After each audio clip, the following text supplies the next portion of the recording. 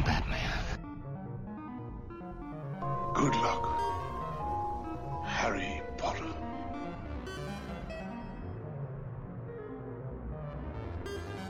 Well, cover me with eggs and flour and bake me for 40 minutes. Hello and welcome to Screen Masters with me, Bav. Me, Fluff. And today on the show we're going to take a look at Star Trek Strange New Worlds and see whether it follows in the slightly dirty and disgusting footprints of Picard or whether it's more of a return to the good old days of TNG and so on. But first, we of course need to get done with the admin. So if you want to join the conversation, you can go to facebook.com/The Screen Masters and send us a message or like the posts or whatever you want to do. You can also find us on Twitter at the SM_pod. And if you want to go back and look at any of the old YouTube stuff, it's bit.ly/bitebackYT. Now, actually, I've totally skipped over one bit here because I'm supposed to do my words. So today we're going to be turning to the words of Kate Bush, which of course will give everyone an idea of what I might be watching at the minute. But it seems particularly topical. And we'll say, it doesn't hurt me. Do you want to feel how it feels?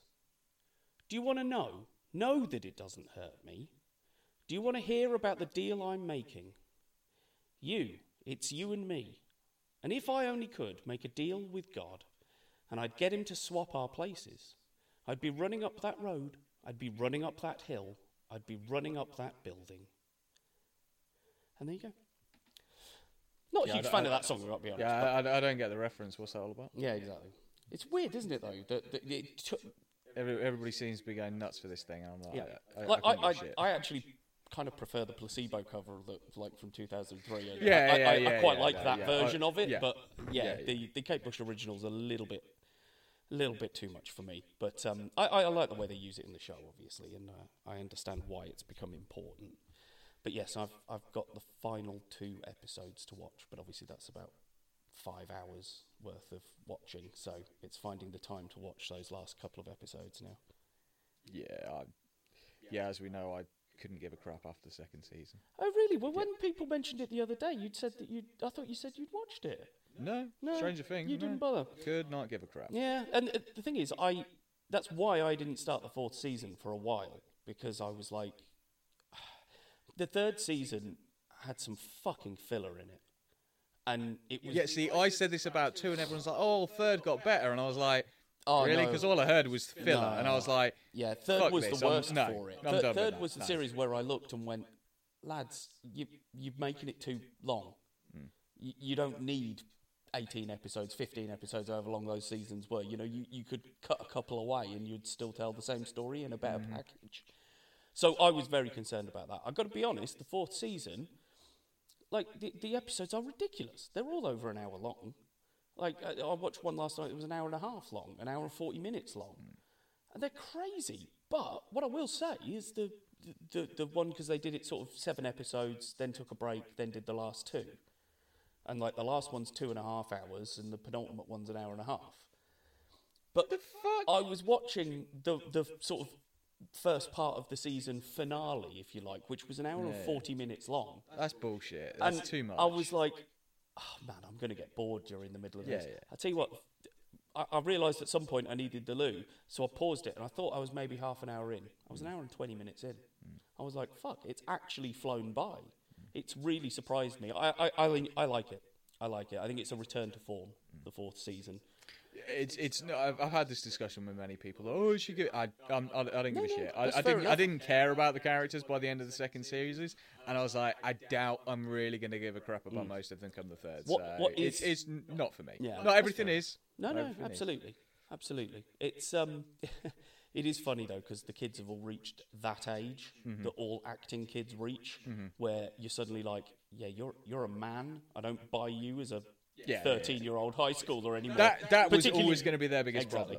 Will Byers, the key lad of the first one who gets kidnapped, he is taller than everyone. I was going to say, he's probably like 6'4", exactly, a full beard, shaving every day. They're having to like cut halfway through the day. Sorry, he's got his 9 o'clock shadow. Yeah, that's it. Shit, we got to sort that out. Yeah, again, it's one of those shows where I'm like, okay, yeah, fair play, keep trundling on, but I'm like, it's gotten a bit too big for itself, if that makes sense. I see what you're saying. In the sense of Netflix is basically pinning all their hopes on keeping people, on Netflix by Stranger Things alone. They're not bigging anything else up. They're not talking about any of their other original content. They're literally just saying Stranger Things.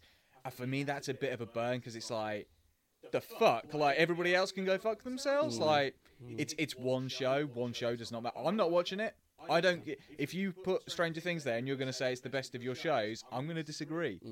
But you know what I mean? That's the way they're selling it. But yeah, the fact that they're hanging their head on one show, which realistically maybe has a season left. I think they've decided they're doing one more season. That's it. 'Cause that's what I will say is the fourth season has done a good job of integrating what's already happened as part of the ongoing tale of the thing. So it's explained who the baddie is for this one and how he's connected to the Mind Flayer that was always the big bad from the off, is the Mind Flayer. He's the guy who's behind all this, supposedly, or the monster behind all this in the Upside Down. But it is funny that they keep closing the portal to the Upside Down at the end of every series. Oh, we'll close it. It magically opens again. Exactly. What so this one's like, shit. Well, hang on. We closed the one in Russia that we did. We closed the one in Hawkins that Elle opened up. We've closed the one in Russia that we didn't know about. It's the Deus Ex Machina of it all. Yeah, exactly. Oh no! It just happened to open. Fuck off! Like, there's only so many times that there's a level of believability for that. I mean, at the end of the day, it is a horror sci-fi show, so sure. But if you're going to keep going to the same well by opening another portal, you basically, you're getting less imaginative. Yeah, exactly. Like, it's lazy writing. Yes, it is. Yeah. So, anyway, I'm enjoying it, and I'm surprised I'm enjoying it. And I love Eddie Munson because he's a massive metal fan, and I really like that. But the other reason that I found it funny is that it all, the start of it, and particularly this season, rotates around the Hellfire Club, which is a D&D club. Mm-hmm. Which they stole the name from the X-Men. Nobody seems to be acknowledging that. Like, everybody's walking around with these Hellfire Club T-shirts, and I'm like, sons of bitches. Like, X-Men did that first. Yeah, absolutely. Motherfuckers. I mean, don't get me wrong, they shot the bed with that when they did it in First Class, but less said about that piece of shit, the better. Yeah, absolutely. Evolution, his name is Darwin, because he evolved. We're not going there. No, let's not go back to Darwin and how he can't actually die. Yeah. Excuse me. I apologise for the occasional cough, ladies and gentlemen. I'm getting over a bit of a cold, so it's not the COVID though, so don't worry. Yeah, even though I have stayed away for the last 3 weeks. Yeah, no, it's fine. I've been testing. I'm negative. So, yeah. Well, we've had a little bit of a chat, but I'll throw it your way. What do you want to bring to the forum? So, firstly, I'll give a shout out to my good friend Mr. Mortimer from work, who is, as I said to him yesterday, the only person that I know that still listens to the pod, who actually talks to me about the pod, which is always nice. And he did make a recommendation based on the amount of Marvel, A, news, and B, Marvel show/movies that have been out. He'd like us to do a Marvel catch-up, which I said I think is probably on the cards. Yeah, I think so. I was thinking of an SDCC episode, because I think we did one a couple of years ago. We did. When the last proper SDCC where we started talking about Hawkeye and the potential for Haley Steinfeld to come in. So so it'd be so I'm not going to shy too much on the films and series that have been out. So obviously Thor has now come and gone. Yes. Let's talk Thor. We'll talk Thor brief, but again, want to I don't want to spend too much time on it, but I'm interested in your opinion. Yeah. So did I enjoy it? Yes. Did I genuinely hope for a little bit more? Yes. It was less dramatic Thor and way too much humour Thor. Thank you. Is my takeaway from that. They seem to find the right mesh of that with Ragnarok. I was going to say exactly they genuinely did. Whereas this one, I found even more conflicting because we really aren't picking him up from where we left him at the end of Endgame. He's a broken, shattered person, and you're like, I thought, like, by the end of Endgame, part of that was resolved. He'd gone back in time and had some reconciliation with his now dead mother, and so he got a few bits, and then by the end of that, I was like, okay, now he's just a bit of a whiny bitch ass. It just didn't gel with me. And my biggest problem, as well as somebody who looks at, I know that Marvel touch on some serious subjects from time to time, but when you touch on a character going through cancer, you need to give it a little bit more drama. I'm not saying dramatization. Gravitas. Thank you. The exact word I was looking for. They needed to give it gravitas. Now, I within my family, experienced that kind of heartbreak within a family, and they really didn't emphasize that shit anywhere near as well as they. You're going to talk about cancer, something that affects God knows how many families in this day and age. You need to handle it with a little bit more care and a little bit more seriousness than she's got cancer. She picks up the hammer and it's good. It just didn't. I think we both agree, because we both read it, the actual Mighty Thor story, which is actually in the comic books, tells this story 100 times better. Oh yeah, Gore the God Butcher is an incredible villain in that. I mean, I don't mind Christian Bale's villain too much. No, the villain, but also he took it seriously. That was but it's also the secondary story with Jane dealing with the cancer. Because again, when within the context of the comic book version, Jane Foster is Thor for a little while. Yeah. It's not like a flash in the pan kind of thing. She's been Thor for a while, but every time she picks up the hammer, it basically does take away all the chemotherapy that she's just been through. Yeah. And this keeps happening to her frequently throughout the series, so it's not like a one and done. So it emphasises it a little bit more. You have doctors, you have people come in talking to her, just saying, there's no magic that can fucking fix this. Even she says, I don't want some magician to just snap their fingers, and that's not how I want things to work. And they really don't emphasise that seriousness. I understand this is light-hearted kind of Thor Marvel. Yeah. But if you're going to touch that subject, do it properly. That was my takeaway from it. I still enjoyed performances around. I do think that Hemsworth needs to take a backseat and disappear for a little while.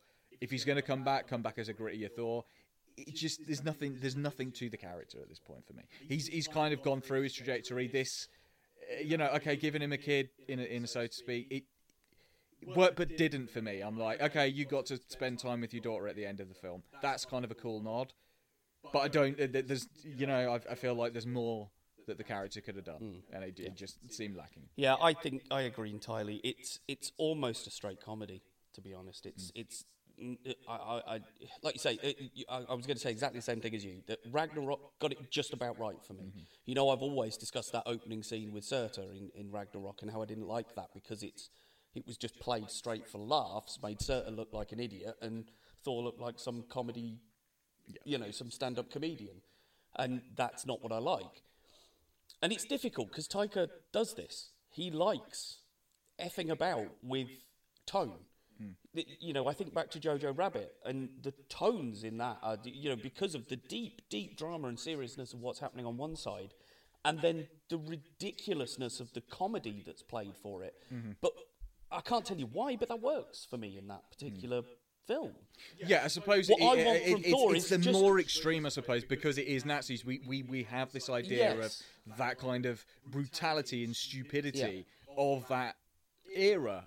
Whereas, it's the dichotomy of what he's trying to present. With this, like I say, he tries to touch on some serious stuff with gore, going on about the gods and how they're a bunch of arrogant pricks, which we kind of knew from the first Thor anyway. He's changed as a character because humanity has changed him. Humanity hasn't changed Zeus or any of these other assholes. And so we get a good gore. We get a better gore than we got a Hela, in Ragnarok, which is, again, the funny thing. We got a better villain, but you're going to try and touch on the seriousness of gore. You're touching on the seriousness of Jane Foster's situation. But you play everything else for laughs, and that didn't... The balance wasn't there. I could have done honestly, Russell Crowe just drove me nuts. Yeah, couldn't stand it. That fucking sequence where His he's fucking spinning shitty the fucking accent. Oh Christ! What accent was that? Was Like, it the supposed fuck? to be Greek? It was some sort of dodgy Italian. It Yeah. sounded like fucking Jared Leto in No. House of Gucci. Yeah, no, I mean, fuck it's off. fucking Yeah. crap. Yeah, I can't stand Russell Crowe as an I don't individual in mind general. him, but- He's done a few decent performances, but again, it's like, could we stop putting a fucking spotlight on these so-called quote-unquote stars? Because guess what? Marvel wasn't built on these fucking stars, your Hollywood darlings. We actually brought people in who were relatively unknown, turn them into stars. Can we stop going back to the well of let's get these established fucking faces and make them? No, it's like we've suddenly got fucking Harry Styles has signed up for 5 films for 100 million. No way is he worth 100 million for 5 films of Marvel. Fuck them. Fuck off. I look at, and I've just briefly touched on it, is Ms. Marvel. How much I love that. Give that girl 100 fucking million and let me go 5 series of that, for fuck's sake, Yeah. you know? I've And watched that's the first 2 yeah. episodes of that, and I am absolutely loving it. Yeah. I wasn't expecting to at all. I was really dubious because I don't really know much about the character and her comic book origin and what she is and blah blah. But fuck me, that show's well made. It's perfect the, casting. It's the flair it's got as well. Yeah. It's got that sort of almost Edgar Wright-ish at times with the what you did in Scott Pilgrim with bits and pieces. And they were told to tone it down a little bit because they went. But you can also see where this is the thing. People are always like a bit critical of Kane Feige and the stuff, but he does kind of rein people in a little bit from going. You look at this, like I say, with Where the Taika. fuck You just was he think, with Taika? why weren't you? You just kind of let him have free reign. It's like, well, you did successful on Ragnarok. We know it's going to sell a shitload of money because it's Thor. It does feel to me like he's letting a few things slip. It's like same with Doctor Strange, very good, but again, there's a couple of threads there that you could have really tightened up. So, Yeah. I was like you say. I don't dislike the film, but No. it was too much. It went too far the other way for me. It almost felt like they're not taking it seriously.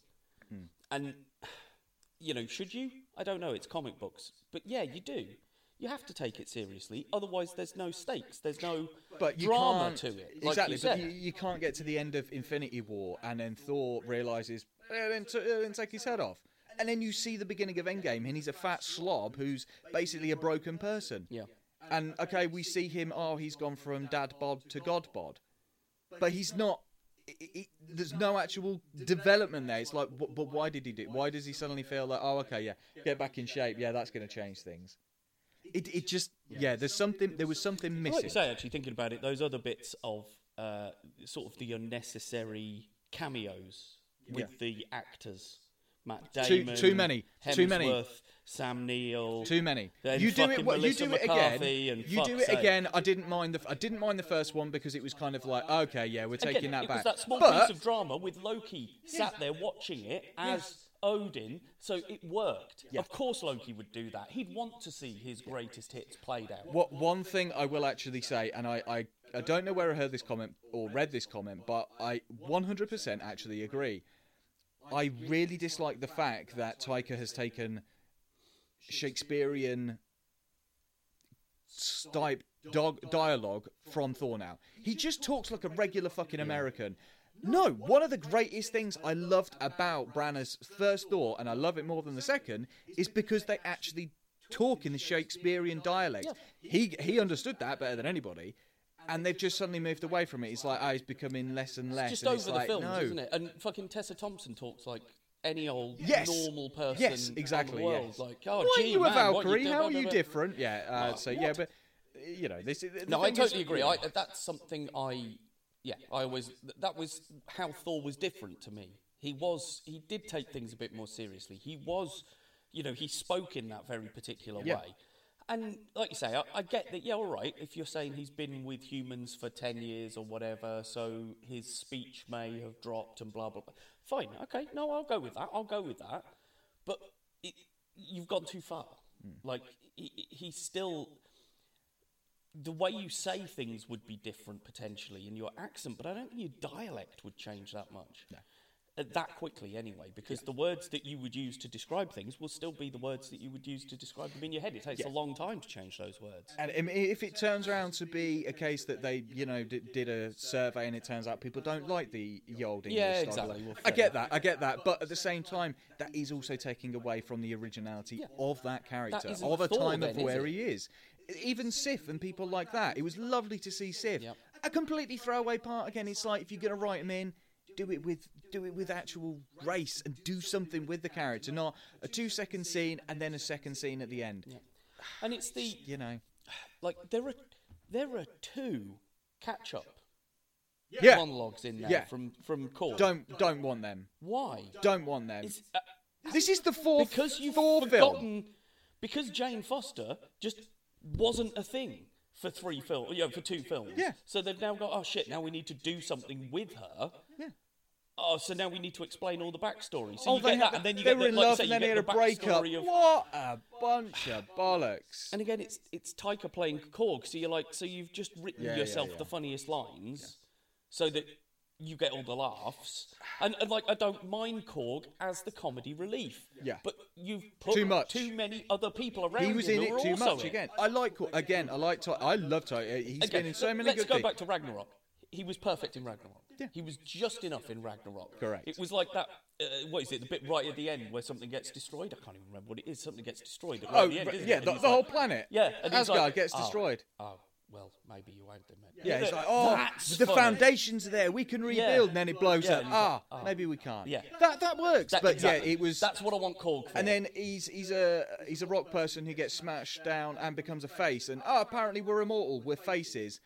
Oh, okay. When did we But establish that? again, like you say, it was too late. Like, you're going about a guy who was butchering and killing gods, putting the fear of God into children, and then you've got a half a talking face.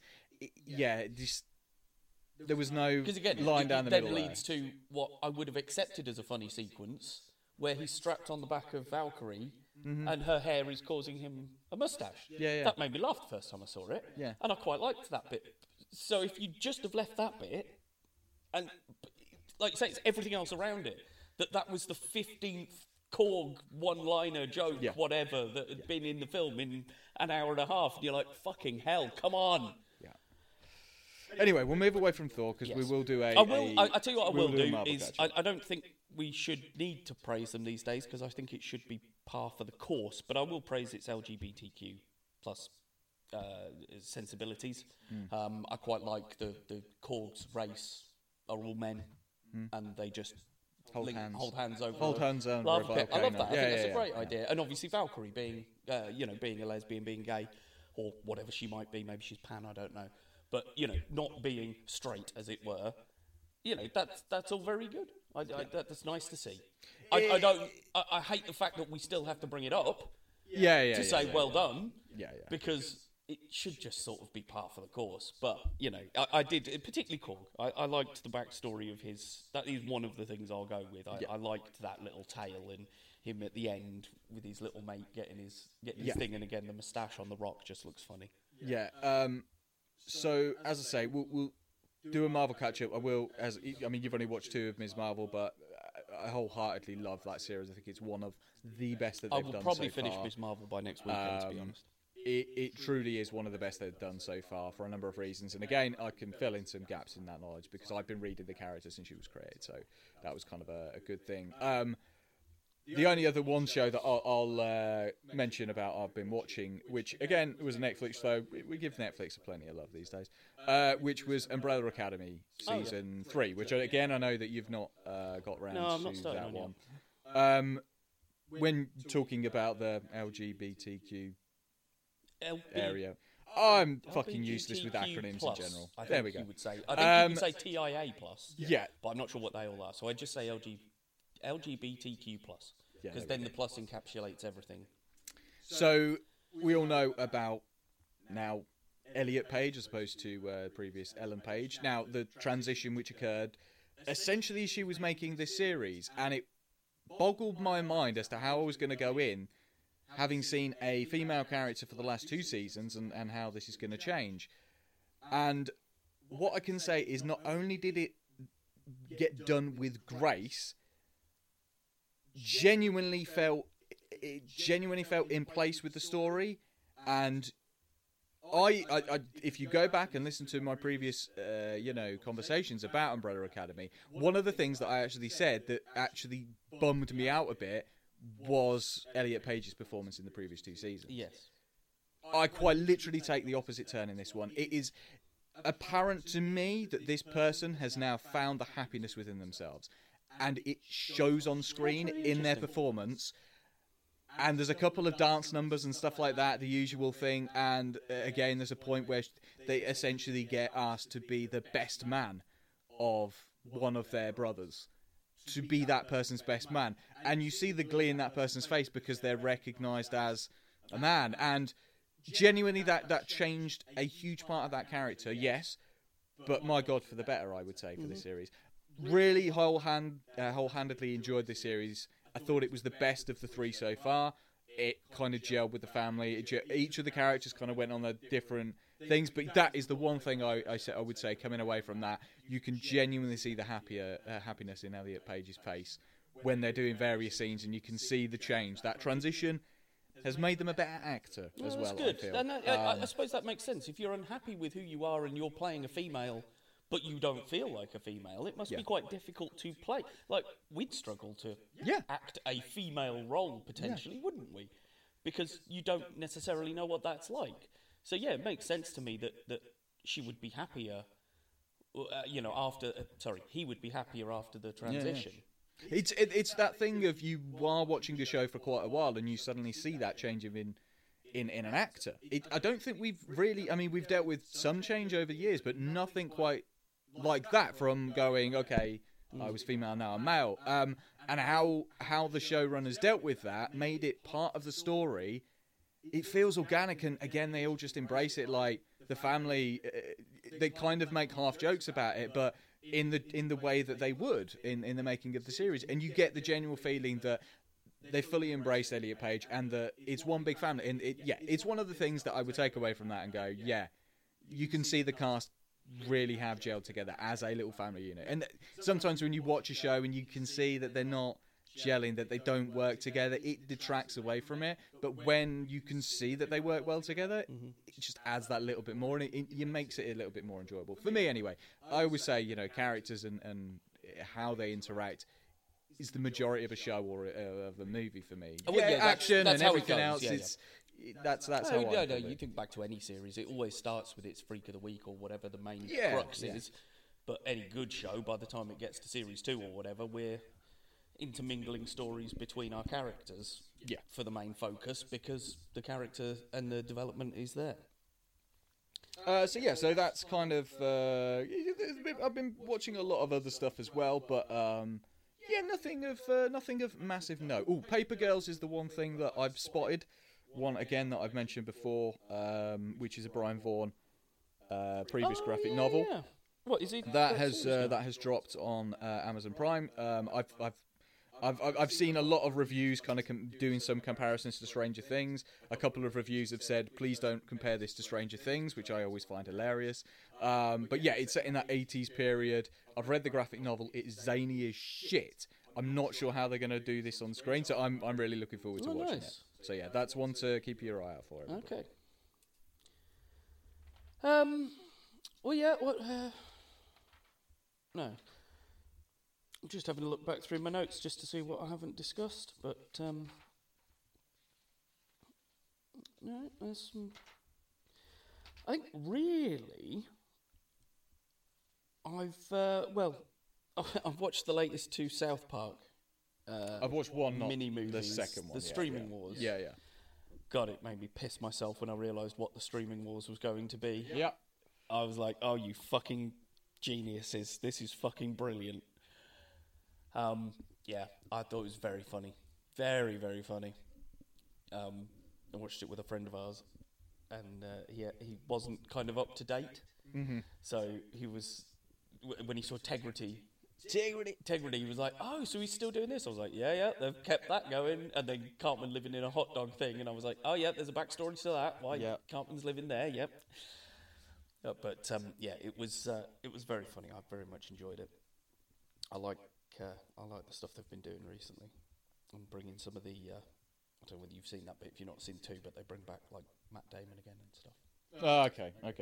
But that's from some of the referencing some of the series 25 episodes that they did that featured some. Yeah, I recall bits and bobs. Yeah, it's that's the thing. Sometimes, like when South Park is on a season, like it's a bit easier because it's like episode after episode. It can keep it all together. But when they do these little specials, I forget, and then by the time I remember, I'm like, that was like 6 months ago that I watched the first part. So we'll get around to it. Yeah. Well, that'll do for now then. Let's push on to some Star Trek. So I know both of us have been watching this. For those that aren't aware, Paramount Plus has launched in the UK now, and is carrying a new series of Star Trek called Strange New Worlds. Now, the team behind it are the same team as the ones who do Picard. And Discovery. But they've gone for a very different flow for this season. So the plan all the way along was for a return to more of the old days, or the old way of storytelling that Star Trek would used in the past. Which, generally speaking, I know, like, you know, if we think about DS9 and Voyager and those sort of things, there was an arc over a season. Even, you know, Voyager's entire run had an overarching point, which was to get back home. DS9, I know, had series arcs, you know, during the wars and things that would be picked up episode by episode. But generally, it was episode one-offs. It was an episode here, an episode there, covering something different, and you could watch episode 5 and you'd be none the wiser as to what you'd missed, potentially. Now, obviously, again, it's not to say there aren't threads that run through the whole season, because there are, because obviously the Captain Pike story is always there in the background. And again, I hadn't seen Discovery. So I'll pick up that thread, don't worry. Point. I'll pick up that thread, don't worry. So, it sort of flows out of that, doesn't it? Yeah, very much. So you set us up on the road then. Okay, so we basically get to season 2 of Discovery. And so season 1, ends. I'm not going to say too much about potential spoilers for you for Discovery, because I still think you should go back and watch it. I am starting the second season. I've watched the first couple of episodes. So. Okay, that's great. So we know about Lorca, we know what happened there, and we know that they basically come back from, dealing with all that crap, and they effectively need a new captain. So, bon voyage to Lorca, you're dead. Hello, Mr. Captain Christopher Pike of the USS Enterprise, which is a ship which is currently has a distress call and is a bit damaged, so off they go to the dockyard, and Pike becomes Discovery's captain for the interim. So the second season of Discovery predominantly leads around Burnham's search for her brother, Spock, which again is a shock to everyone. Like, oh, he had a sister. Yes, again, it is referenced, and there is an explanation for it, and I do like that they have done that deliberately in order to assuage any concerns that people might have had about, the canon and stuff like that. But the majority of this second season is spent with Burnham and Spock trying to figure out some stuff. Won't say too much, but some stuff. And what is really, really good is that you realise that Pike is actually a likeable captain. He's this guy that we've heard about from the history of Trek. We know he was in like one episode of the original Trek and then came back for the Menagerie and stuff like that. So we know about that, but Anson Mount really does give this guy likable qualities. Straight off the bat, like, he genuinely came in and I was like, oh, am I actually going to like Pike, or am I going to be like, this is just No, I like Pike. Oh, he is like even more human than Kirk is, if that makes sense. Like, when he's talking to Spock and he uses humanisms and things like that, he explains himself and he's always like, oh, it means this, and he's always trying to educate Spock. And you really see that budding relationship between Spock and Pike, which again brings up a question of, in the original series, why Spock basically broke ranks to go and help his old captain, and it's never fully explained, and we really begin to see the burgeoning relationship between them. Yeah. Come the end of second season Discovery goes off on its voyage, and then Pike and Spock return to the Enterprise, having dealt with this little experience between themselves. And that is essentially where the beginning of Stranger Things picks up, because Strange New everything... Worlds. Strange New Worlds, sorry. Strange New Worlds. See, you put it on my brain. Yeah. So, basically, we pick up the beginning of the series, which is now basically dealing with the fact that Pike, during his whole Discovery mission, has now learned of his impending paralysis in the future, and that he's basically going to be a half robot, half man thing. And it's kind of putting the fear of God into him a little bit, which is understandable if you know that that's going to happen. The fuck?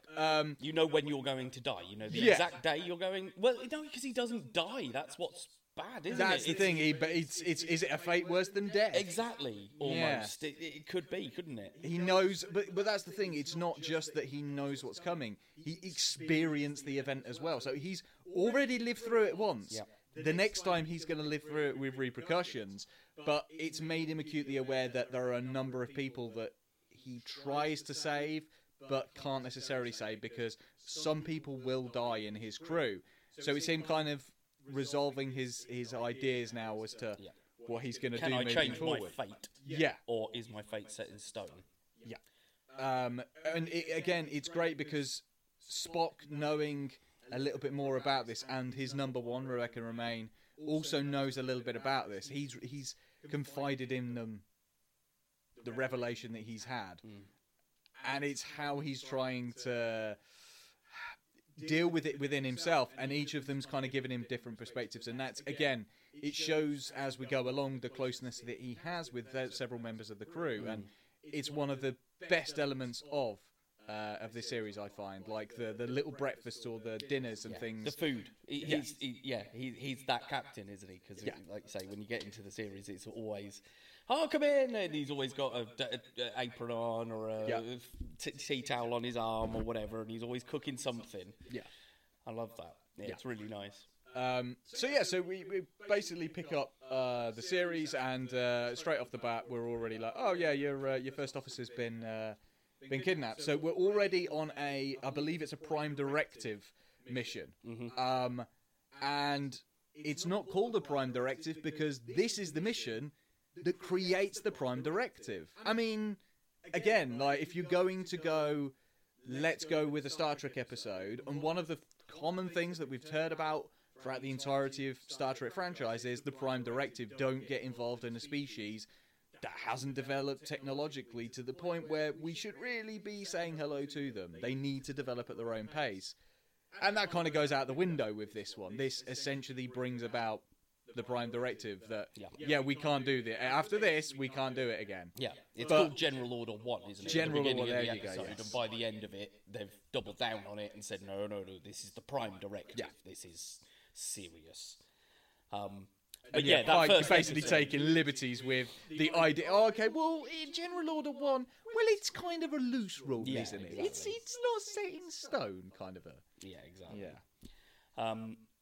That first episode's really nice. It gives us a good look into the cast. It's a good introduction to everyone. And Pike is, starts the episode as unsure as to whether he's going to continue or not, whether he wants to, whether he's just going to sit at home and wait to die. And obviously, by the end of the episode, he's like, yep, okay, I'm going to commit to this. Let's do our 5-year mission. Let's go and seek out new worlds. And I thought it was really good. And again, I look at the credits for this, and it's insane because it's directed by Akiva Goldsman and written by Akiva Goldsman. Mm-hmm. And Akiva Goldsman wrote some of the worst Picard episodes I've ever seen. I believe Akiva Goldsman wrote Batman and Robin. It's weird at times how they can get some things massively wrong, and then... but the thing is that I think we can always take away from, when it's all written by, directed by, and all this kind of stuff. I think we can take that with a pinch of salt now, because having watched, like, the Sunny pods and stuff like that, they very much, exactly, it's right. Yeah, somebody will say, I wrote it, but it was a collaborative effort. They just kind of took the run with it. So you can kind of see, it's a collaborative effort. And I imagine that some of the actual writers in the room who are probably Trek aficionados and know their shit, they're not going to see their name written in full because it just isn't. That's not how it works. You got to play the game. I tell you what, you've just reminded me of something. I apologise that I should have mentioned in the news. I was very excited to hear, and you've just reminded me by mentioning the Always Sunny podcast. Another great series from the past has started a retrospective, looking back over every episode, all 217 of them, over 10 series.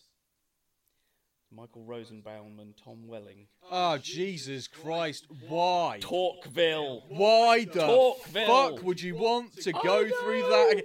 Let's spend the next 10 years rewatching the shit that we've spent the last 20 years trying to forget that you watched in the first place. I know. Fuck off. I tried to watch the first episode of it for them, and because it's just started recently, they're only about 2 episodes in. I tried to watch the first episode, and I was like, "Oh my god!" Because I love Michael Rosenbaum. His Inside of You podcasts are really interesting. He's an entertaining guy. His one with Nathan Fillion was fascinating. Depending on the guest, I think he's brilliant. Tom Welling doesn't.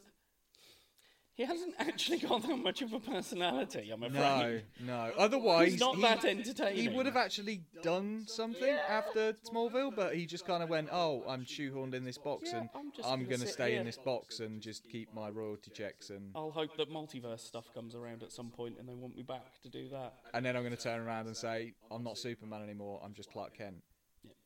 That was a clever thing. But yes, I just thought that was hilarious. That of all the series, of all the fucking shows, they've decided to start a retrospective. When your main cast ends up becoming drug dealers in prison and sex cult leaders, you know it's not the best series. Well, that was to the other really reason go back. why I Oh, we're going to talk about that fun time that we should. Oh, no, we can't talk about that person because they're in prison. Oh, no, we can't talk about that person because they, branded a bunch of people with sex cult slave brands and shit. Yeah, you can't really go.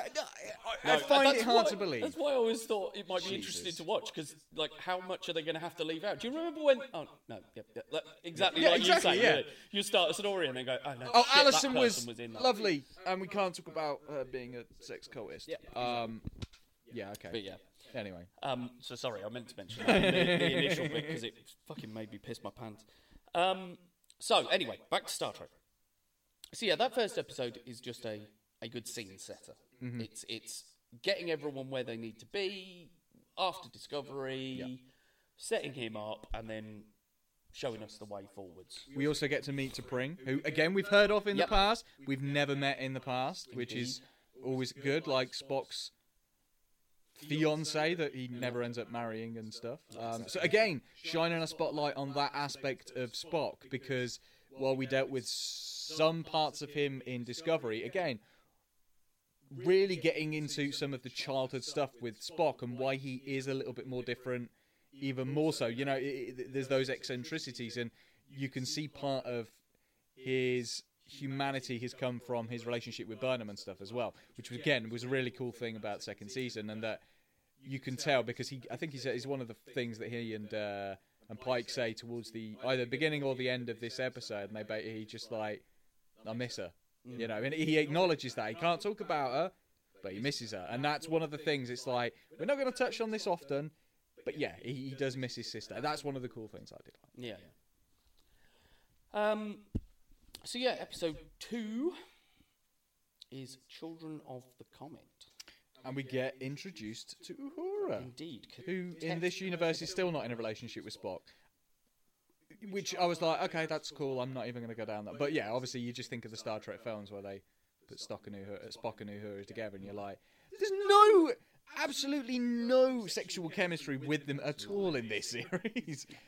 Between him and... it's Nurse Chapel. Nurse Chapel, thank you, That relationship is fantastic. Yeah. And I feel so sorry for Nurse Chapel. I mean, she's a beautiful, beautiful woman anyway. Yeah. But I just, the fact that she's like, I like you because you're straightforward, you talk, you're honest. Yeah.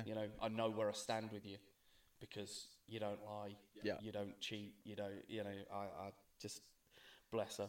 Yeah. And that's later in the series, to be fair, after it develops. But and again, it's interesting that they've gone.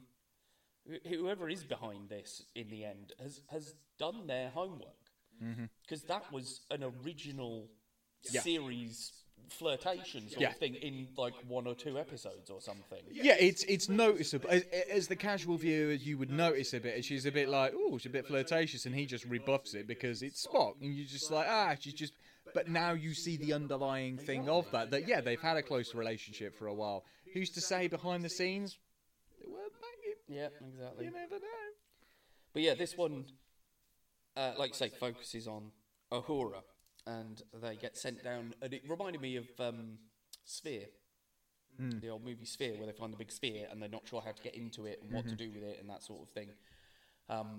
And it turns out to be music notes, doesn't it, or something? But it's like a language. Yeah. And she has to learn the language to do it. And yeah, it's just the beginning where they're like, "Oh, how many languages do you speak?" And she's like, "Oh, X amount," and they're all like, "What?" Yeah. And she's like, "Well, like 35 of them are from my own country because there's 35 different regions and we all speak different dialects. So that's 35.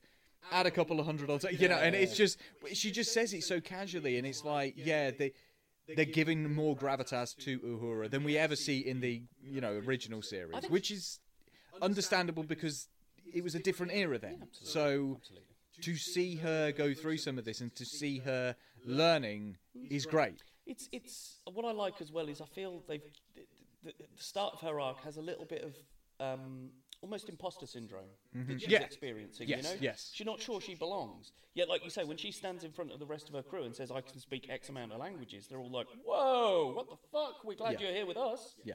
Wow, awesome." Yeah.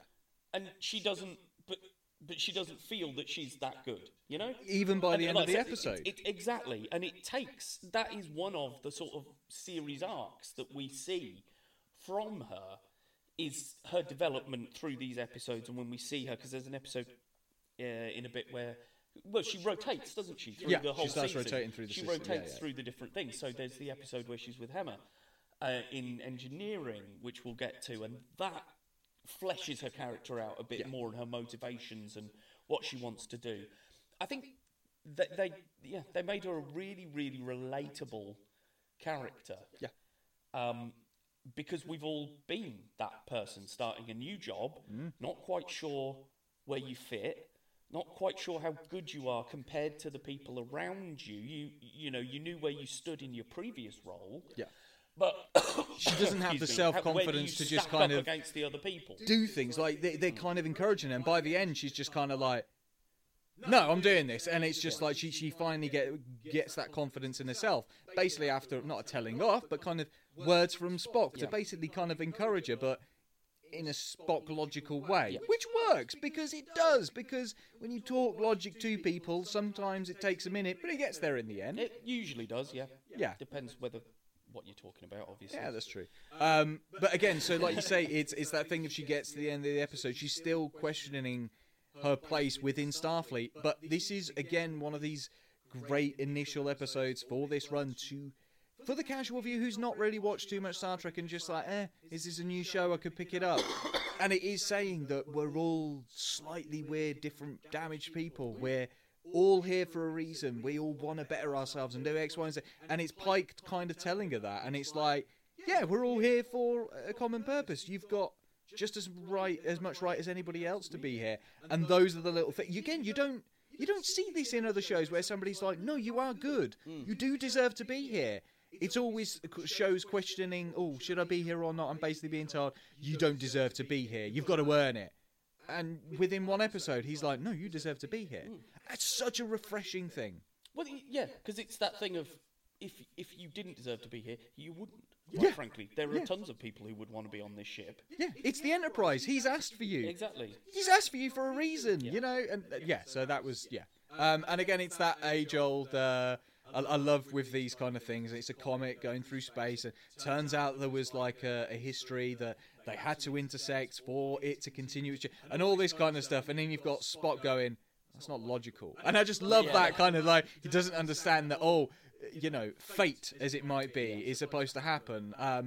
Which is funny because by the end of this one, again, it's Pike dwelling on his own fate. And that's, again, the subject of the episode is fate, and it makes people question it. Making your own fate. Yeah. And again, like you say, that's almost a theme for the entire series, is the idea of fate and destiny and predestination and things. Third episode is Ghosts of Illyria. Yep. So these are genetically modified or genetically engineered people. Yeah. And they go down on a away team. What's this? So it's a virus where they get addicted to light, isn't it? And they have to... Yeah, and it reveals that number one is actually an Illyrian. Exactly.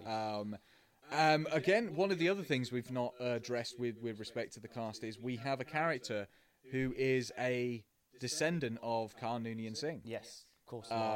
Who, again, is very brash and very tough person, evidently because she's had to battle the fact that her name is Noonien Singh.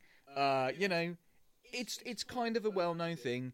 He was a genocidal bastard who, tried to take over the world and all that shit. And, he'll come back in the future. Yeah. I'd love to know, because that kind of, we're way ahead. Wrath of Khan. We're way ahead him turning of up in the initial series. Yeah, we're way behind that. So but just again, the interesting idea of bringing a character with that kind of checkered history, and then you've got number one, who's an Illyrian, who basically half the crew know and don't really give a shit because they're like, she's a good person. Yes. It's not, not all of them are crazy. Lunatics. But yeah, this is one of the, I think back to some of the, like you said, about the Next Gen and Voyager episodes where, there's the transporter accident and all that kind of... Yeah. This very much felt in feel of that kind of episode. Yes. The sci-fi. Yeah, absolutely. Because, you had Spock and Doodah are trapped on the planet, aren't they? Thinking they're going to be attacked. Yeah. And, that was one of the things I thought about this episode, is when it, when they're being attacked by all the lights and stuff, I was like, I bet that's the people. Yeah. Like, we know because we've seen Star Trek. yeah, exactly. But it doesn't mean it's bad. When it does that, you're like, oh, okay, you're going the way I think you're going. Yeah. Tell me the story. Okay, that's fine. Your initial, if you were in that situation, your initial thing is defense. I'm going to defend myself against these things that seem to be trying to kill me. And as the story unravels, like you say, we learn... Nothing is ever what it seems. Never is in Star Trek, but that's the great thing about it. Yeah, absolutely. And by the end of this episode, we discover that the Doctor, Dr. Mbenga, is keeping his daughter in stasis until he can find a cure for her rare disease. Yeah. Which I really like that story. When it comes in, because that episode, you're like, oh. Because it's like Hemmer discovers something's going on, and you're like, he's hiding something, and crap, you're like, Benga's a baddie. I liked you. Yeah. I keep looking at his name, trying to pronounce it. Babs Olusanmokun. Yeah. I apologise for butchering that. I'm just going to call him Babs. I have seen him in several things before. If you remember, he was in the Defenders series. Yes. Yeah, I thought I recognised him. Yeah, he's been in a few. That was because he's the got initial a very one. distinctive voice. It's so deep and guttural. Yeah. It's a great voice. Yeah, and like you say, as each of these kind of episodes progresses, I was like, I don't know, am I going to like this crew? And I really like them. I mean, this is a guy who's on the ship exploring the far reaches of space in order to cure his sick daughter, who he's keeping in the transporter beam. I mean, shit, how more sci-fi can you get than that? Yeah, I'm keeping her in stasis in the transporter loop. Yeah. I mean, again, we know the history of Trek. We know that these things are possible, but can also fail and all that. So again, just the risk of doing it and just owning up to it is just very important. And again, it's not. It shows that number one, she comes in and she doesn't reprimand him. She's like, no, I've put safety in place so that will never happen again. You'll never run the risk of losing your daughter. And he's like, wow, thanks. And it's just. She's the first officer of the fucking ship. She's looking out for the crew. Doesn't matter. And again, these are the things that really start to really gel with the series. Yeah, absolutely. There's no character that I dislike. No. None of the crew I dislike. I couldn't say the same in all of the Trek series. There's always like one character. Yeah, there's always someone who you're like, oh, shut up. Fucking hell. If it's an episode around that person, couldn't give a fuck. The worst one is Hemmer. I fucking loved that engineer. Mm-hmm. I thought he was fucking amazing. We'll get there. Love him. Yeah. Next one is Memento Mori, which is our sort of way into Lan Noonien Singh. Yeah. Played by Christina Chong. who I think is English. I'm just going to look that up. Uh, Because obviously she does she a very does a good very English good accent. English accent. If she's not. Yeah. But I would say she's, born in Enfield, North London. Yeah, Yeah, that's what I would have said. But I don't know that she's done a huge amount before. Well, she's done bits and pieces. Yeah, but I mean, that's the thing. It's Not a massive amount, so it's quite nice to see her. Oh, how did you not? I mean, she was in Line of Duty. Fucking And hell, you she didn't was in Line of recognise her. Duty. Wow, and you fucking love your Line of Duty. Wow. Jesus, yeah, she's a police officer from Line of Duty, and she was in the most recent. I mean, look, she was in it in 2014. Give me a break. But She was actually, in no, 2021? she returned in 2021. Oh, shit. Yeah, because she'd gone off and done Star Trek. Oh, and they actually, went, she's done yeah. quite a lot of stuff. Look, oh fuck me, she was in 24 as well. Oh yeah, but that was like the 24 that nobody watched. Oh, I watched it. Yeah, but anyway, so she's been about for a minute. She's really good. She's though. been a bit. I love. she is good. I love the actress. Because she's got that. She reminds me, and I hate the comparison because it is one sci-fi show to another, but kind of reminds me of Cara G, drummer from. Thank you. And I thought Expand. the same. Yeah, thing. I know. I was like, I was she a bit really like, reminds I me of don't Cara want to G. say that she's very similar, but I was like, shit, you do remind me of drummer. And I think it's even the way the character is. It's that similar sort of A heavy hard eyeline. exterior. Heavy eyeline. Yeah, I don't even think from a makeup point That's of view. it. But, you know, the character is very hard exterior, Yeah, soft interior. Yeah. You know, it's that sort of dichotomy between them. Yeah. But yeah, I think she's fantastic. And this one where they end up in a Gorn trap. I mean, this one was a bit. Is this the one I'm thinking of? Because there is another Gorn one later on, but there's one of them that really gave me sort of alien, sort of Predator vibes almost. Possibly this one because the then going parent. around the ship and there's Yeah. the monsters. Oh the no! Gorn That's a monsters. little bit later. Yeah, That's it's a the little later bit later. one, isn't it? Yeah, This yeah, is the yeah. first one we encounter them. Yeah, but again, the like ships systems go down. They're having to resort to like simple medicine because they can't do what they want to do. Oh, yeah, they can't use the. stitch They up. can't use. Yeah, What's that? Una, don't they? Yeah. Rebecca Romaine. Yeah, they stitch her up because they can't. they can't. They can't use a spray or any of their equipment. They're like, have to go back to like 21st century fucking techniques. Yeah. And that was funny because again, it's like they still know their medicine. You know, it's not just all you wave a fucking tricorder and it tells you the answer and exactly what. No, they've still got to be medical trained. Yeah. So yeah. But yeah, that one was a really good one because we get the backstory of Noonien and her, or some of the backstory, because I think again it expands further in the second Gorn episode later on, doesn't it? It does, yeah. I mean, Expands it this further. one is very much, This is playing her possum. Yes. Them trying not to basically get angered by the Gorn and attacked by them, so they effectively mask themselves and pretend as though they've been destroyed, but they haven't, just to sneak away, because they're like, this is not a fight we can win at the moment, especially with her freaking the fuck out to begin with. Again, her initial reaction is understandable. She's, gone through the Gorn breeding plans and all this fucking stuff, and it's not until, like you say, towards the end of the series, we're like, oh, okay, that's what happens. Yeah. Oh, I don't want that to happen to me. No. I get it. It's like the is it the Reavers back in from Firefly? Firefly, Yeah, and it was like, oh, you mentioned their name and everyone shits their pants. Like, I don't want those fucking things on my ship. Kind of like the Gorn. I wouldn't want that fucker on my ship. Yeah, absolutely. But yeah, it's a good one. It, like I say, they get themselves out of the trouble and they run away with their tails between their legs. But they may come back another time. Spockermock. Wow. So fun. This one, like when it started, and so it's basically Freaky Friday, isn't it? Spock and his wife swap bodies. It's a body swap. His fiance, they're not married. Sorry. Him and his married. fiance swap go. bodies, and it started, and I was like, "Oh man!" It's straight it starts away. in that Trek way, doesn't it? It's like, Oh, we're your on life is so Starbase. hard. My life Yeah. is, my life is so hard. Your life is so easy. Yeah. No, my life is so hard. And it's just, we're going there. Yeah, but it starts in that Trek way of the ship is undergoing maintenance. You're like, oh, here we go. Yeah. Here's our filler episode. This one will be boring. And that was genuinely what I thought. And then it's the first sequence where they swap and there's a little interaction. I was like, oh, fuck. No, they're going to do this. And they're going to do it really well because Ethan Peck is fucking brilliant playing T'Pring.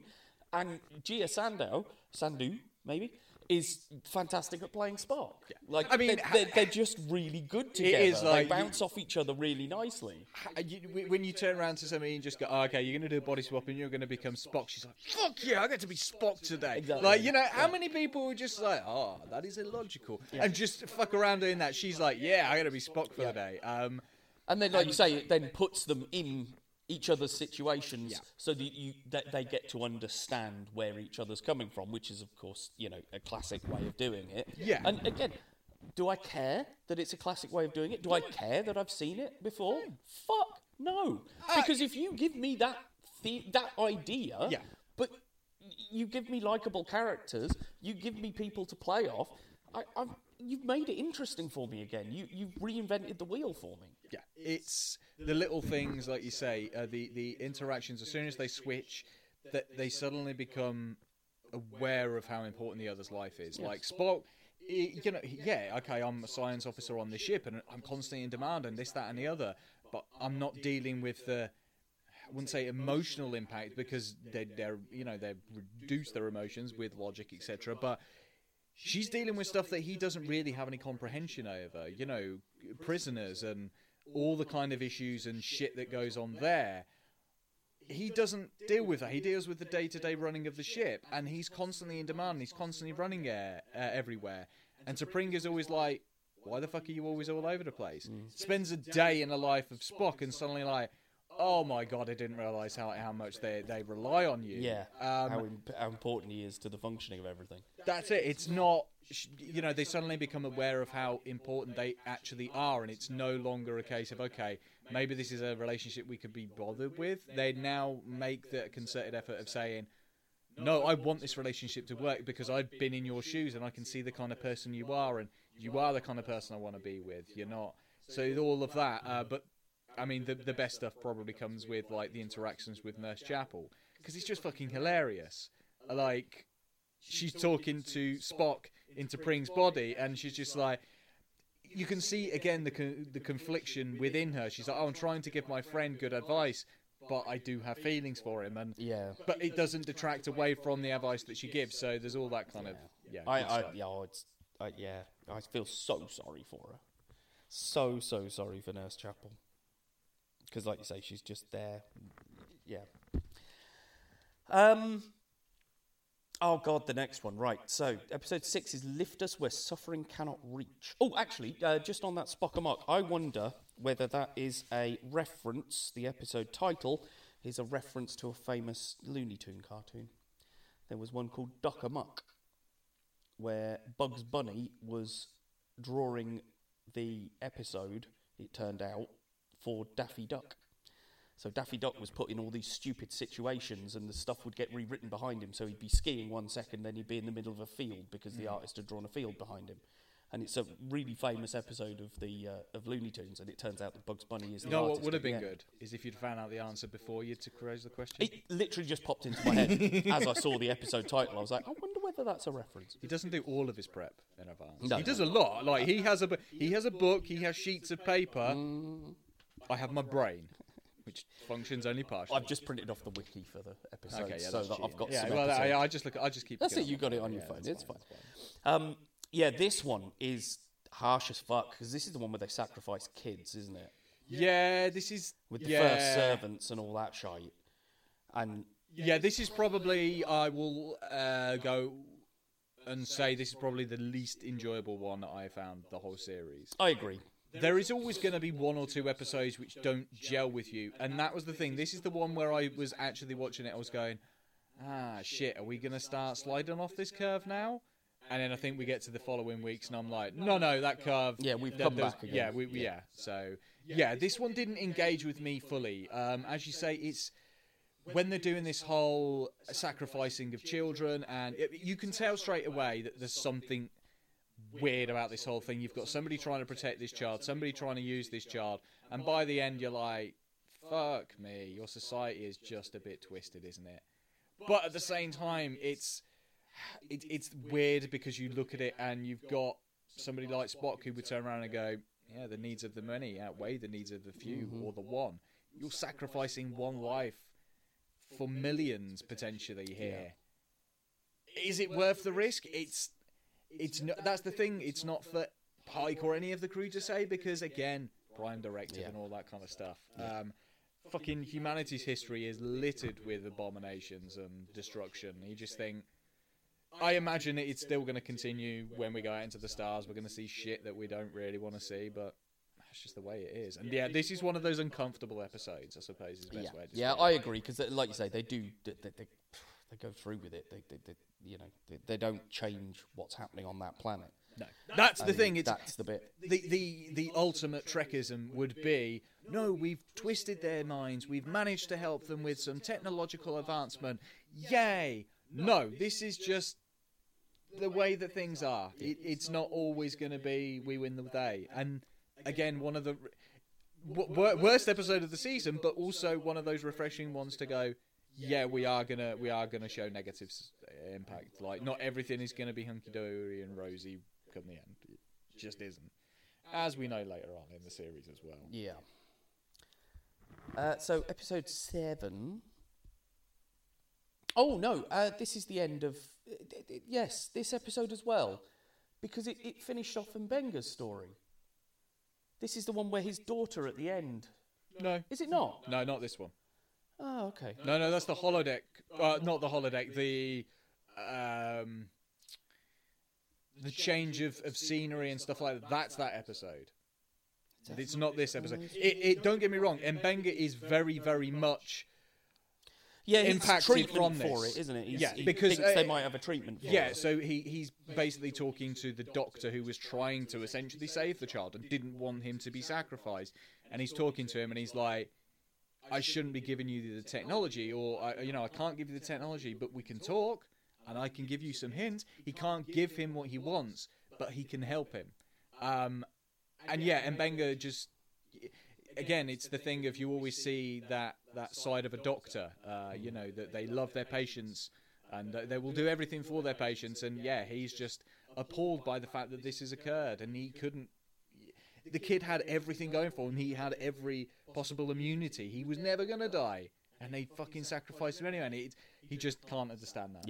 Absolutely. Episode 7 is the Serene Squall, which is like the pirate episode, isn't it? Yes. Which is, on the one hand, really, like, it's really serious. Is it funny? It's almost like what we were saying earlier in the episode, talking about Thor.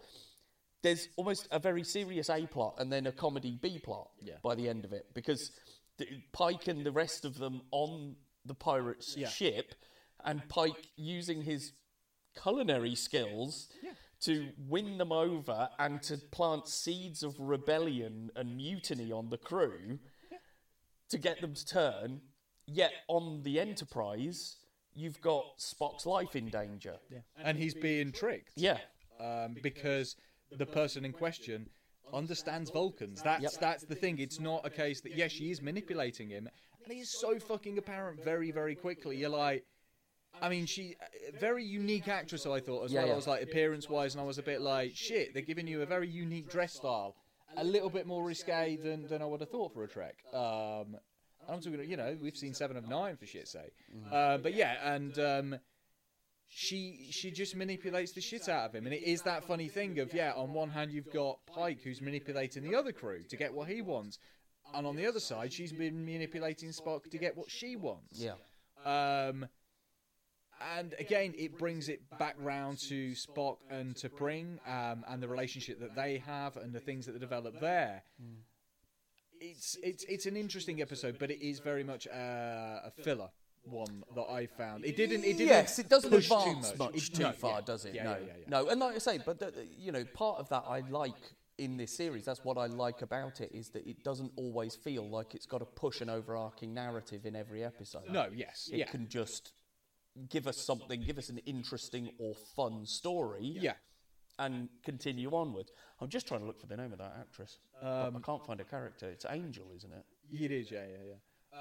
But it's the I think the very interesting thing is actually the end. Again, are they going to pick up the thread of this, of suddenly mentioning Spock's brother, Sybok? Yeah. I would have thought so. I 'cause mean- why would you say it otherwise? Well, I know, but it's like, okay, well, we know... Because that's the point, isn't it? Angel has taken over the Enterprise, and she's going to kill Spock unless T'Pring releases Cyborg. someone. Or someone who we then... we, yeah. by the end of the episode, we're sort of told is Cyborg, aren't Yeah. we? But So, I mean, I could see that they could do a sort of part of the story, because that's the thing. At this point, Cyborg is locked up. When we meet him, you know, in the far future of the worst Star Trek film ever made, which one's which that? it's Which one's Cyborg featuring? it's oh god, the Final Frontier. Oh, the one where they meet God. Yeah, Shakari. Yeah. Just because they wanted Sean Connery to be the god, and they went, yeah, let's call him Shakari. Is Sean Connery God? No, did you not know this story? There you go. Little bit of Trek history for you. Okay, go on. The original person, or the actor that they wanted Cyborg to be played by, was Sean Connery. Oh, okay. Sean Connery said, fuck off. So they went, okay, we'll just call the god Shakari Sean Connery. Oh, Shakari. Okay. That's where Shakari comes from. Wow. Sean Connery. Never knew that. There you go. Wow. There you go. Little bit of Trek history for you. I can't find this actress. In Ah, this never list. mind. She's not there. But anyway, yeah, it's an interesting one, because again we're touching on the history of elements of characters in Trek which we never fully developed in the original series and kind of haven't subsequently since. And Cyborg is an interesting character because you don't know that much about him other than what happens in Final Frontier, and he has a very fractious relationship with Spock. You could also see a couple of things in a second, third season where they do a couple of episodes where the brothers interact and it makes Spock question things but then reinforces his logic. It could do a lot of things. Yeah, absolutely. So, yeah, I'm not object to the idea of Cyborg coming in. No. Absolutely not. It's seeing sometimes that two sides of the same coin thing is an interesting dynamic to see. Yeah. I mean, I think back to Lore, Data. Yes. You know, those sort of where they bashed heads and stuff, and you had the two sides of the same coin, just different ways. Yeah, it does. It did always make me laugh when they kind of forgot about Lore, I think it was in Nemesis and stuff. Yes, They B4. Yeah, and was they the were one like, they found, and they were yeah, like, and you were "Yeah, there's like, nothing oh else." yeah, there's another one. Yeah, there was Lore. Yeah. Like the body you've still got because you've still got it hidden away because you turned him off. Yeah, never mind. So yes, the next one is the Elysian Kingdom. Yes. Which is the very, very entertaining and very sad. This is one that I thought when you got to the end, you would very much be more so that because you have a daughter. Yeah, I know. So it yeah. would have given you the feels. Oh, yeah, it did give me the feels at the end of this one, yeah, absolutely. Because, yes, it's almost like our holodeck episode, isn't it? But we haven't got a holodeck, I guess, at the minute, so we can't do holodeck episodes. No. So, yeah, they sort of turn because Mbenga's reading his daughter a book. Can't remember what the book's called now, and it isn't in my notes. But he's reading her a book over and over about a king, or he's reading it to her in the little bits, doesn't he, when he brings her out for 20 minutes or whatever. Yeah. He reads his story to her and then puts her away again. But that book is playing out on the ship with him as the king. But there's only... Is it only him and Hemmer? Yeah, him and know Hemmer are that the only something's ones who gone don't weird, yeah. understand, or are the only ones that are aware that things are, different. And yeah, it's because they've gone into this nebula, and it turns out the nebula has an actual consciousness, is sentient. So and yeah, it turns out that the sentient nebula had found Mbenga's daughter Rukia and had detected her loneliness. Yes. So created this fantasy to entertain her. I love that. I love the fact that they're like, it's not that they found a life form who was trapped away or something like that. It can sense the loneliness. Yeah. Fucking hell. You know, that just that alone, I was like, well, okay. Yeah. Now, okay. Yeah, you're digging somewhere, which is good. Yeah. So yeah, it also cures her disease, but only while she's within the nebula. Yeah. So of course, yes, the nebula says, well, I can I can keep her alive. Yeah. But she's going to be converted into pure energy, essentially, and be part of this nebula. And Mbenga then has to decide whether he wants to let his daughter go but live, or whether to keep her with him. For the possibility that he may Exactly. save her in the future. Which would be the selfish choice. Yeah. In that scenario. Yeah. But it's... Yeah, I could never imagine making that sort of decision. No, It's insane. it's the impossible decision that only a parent. Again, there are certain episodes that we've discussed in the past where I know that the impact is always going to be more for you. You understand? You have a child. You have two children, and so you're going to understand that impact, and that's it. When I'm getting the feels in this, oh my god, I can imagine how it is with that. And again, his performance as this doting father has always been great throughout the series. Like every time he brings her out, and you can see that kind of sorrowful look when he has to put her back in to the transporter, because he wants to say he cherishes every moment that he is with her, absolutely cherishes every moment. But every time he puts her back, it's like he doesn't know when's the next time is the next time going to be the last time. So he's getting to this point now within the series where he is beginning to question that, and like you say, he realizes she could have happiness. You know what? Fuck, being stuck on this ship in a transport, or you could become living energy in space. Well, shit, you know. At least you'd still be alive. Yeah, and I genuinely, I was like, are we gonna get a pullback episode in in a season's time? Nebula. Yeah. No. Click your bloody fingers, and she's back, aged, because of the experiences that she's had, and time correlates very different to her. And the nebula has been able to recreate her or something. Yeah, and it's the same. And I was just like, you bastards, because not only have you just let him say goodbye to his daughter, he's only had a second's thought about how terrible a decision he's made when she comes back and tells him he's made the right decision. Yes. Beautiful. Yeah, just to tie that up so the character isn't worried about it or upset exactly. about it. And he doesn't spend the rest of the season saying, oh, well, my daughter could be in danger. He knows she's not. He knows that that's where she is, and we may get back to her at some point, which I think would be a great episode. Yeah. Absolutely. But the episode itself was littered with the funness of these kind of holodeck episodes. Again, those Anson Mount, the Spock command. Bravo to that man for fully embracing that. Oh god, he was so much fun. Yeah, he so was much brilliant as that sort of cowardly, almost jester type, wasn't he? And so was Christina Chong as well. That snooty kind of perfect. She just fully embraced that very stuck-up British persona, and it worked a treat. It was really, really good. Yeah. Again, it was the touching things like the differences. So he'd always been reading the book to his daughter, and she's always like, I want this to change, and I want things to change. Well, that's not how the book... When you write a book, and then we suddenly see those changes come out, which is how he realises his daughter's involved. And it's the stuff with number one and... what's her fucking face? Oh god, I'm trying to remember the pilot's bloody name. Ortegas, thank you.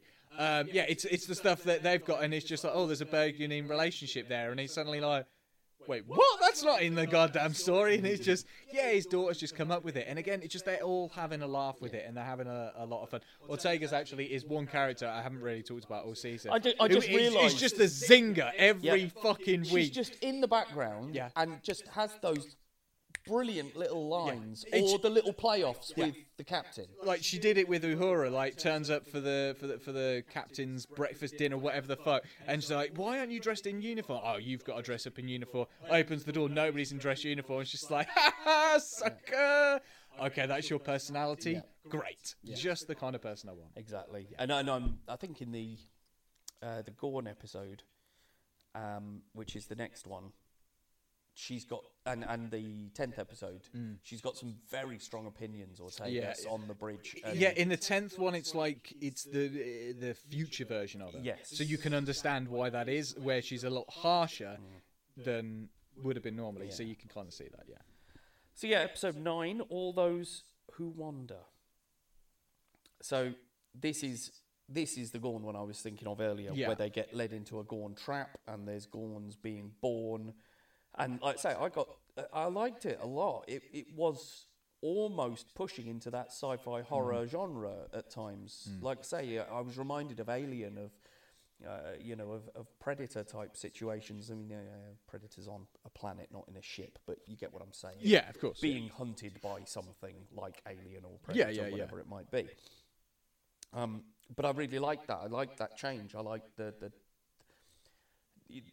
pivot that you can do with the show, because you're doing it in that way where it's not like, right, because like Discovery, every episode feels the same almost. I don't mean it's that it part is of the grander picture. But exactly. Yeah. You feel like you're part of the same whole, whereas these episodes, they can pivot and they can do a comedy episode, and then they can do this episode, and then they can do something that's a bit more horror inflected, and it works because you've established that, look, we're not going to sit in the same bubble.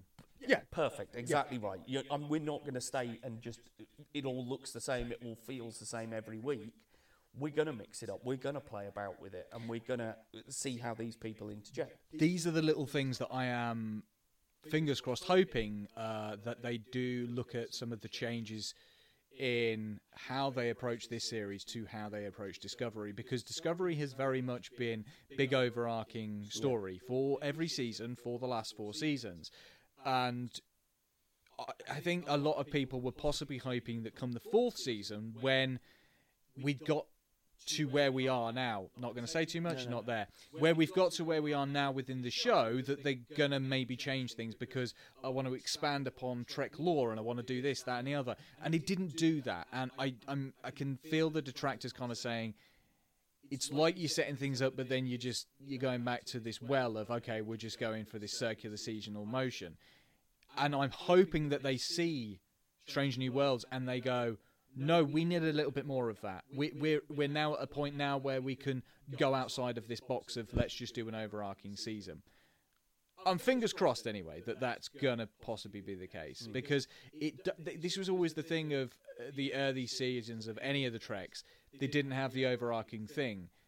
As things developed, they did, and for Voyager and for DS9, when they hit those notes, it was good, but they also took the time to do the individual ones. They didn't always, even within the space of the Dominion War, we still had fun throwaway episodes, which was always the good thing. It's like, you're touching on the war and it's all serious, but you're also still playing with the characters and you're still seeing where they're going. With Discovery, it feels like they grind the characters down constantly, is the best way I could describe it. And while there are moments of levity, and they're all united as a crew, I do wish that they had some lighter episodes a little bit more frequent. That's the only thing I'd say. That's probably because season 4 was very heavy. And then, this comes along. And I think it's one of the reasons that a lot of people have embraced it. Because it is a little bit fresher, it's a little bit newer, it doesn't take itself too damn seriously all the time. And then you get a couple of episodes like this where some serious tones.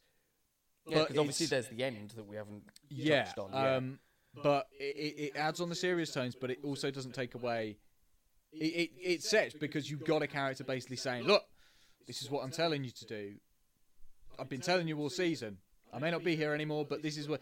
And it's not taking anything away from that, whereas sometimes I felt with episodes of Discovery, again, when you get around to the 4th season, you'll kind of understand a couple of episodes. It's like, okay, the character's gone in this direction, then they pulled them back, and then they put them in the same direction. It's like you can't keep pulling them back to put them in the same position. If you're going to go that way, just go that way. Yes, exactly. Don't half-assing it. Yeah, exactly. And this episode very much feels like we're taking a risk with this one, because, as we know, we lose our engineer. Yep. I'll say, yes, Hemmer, or Bruce Horak under the makeup is the actor's name, who I think is really good.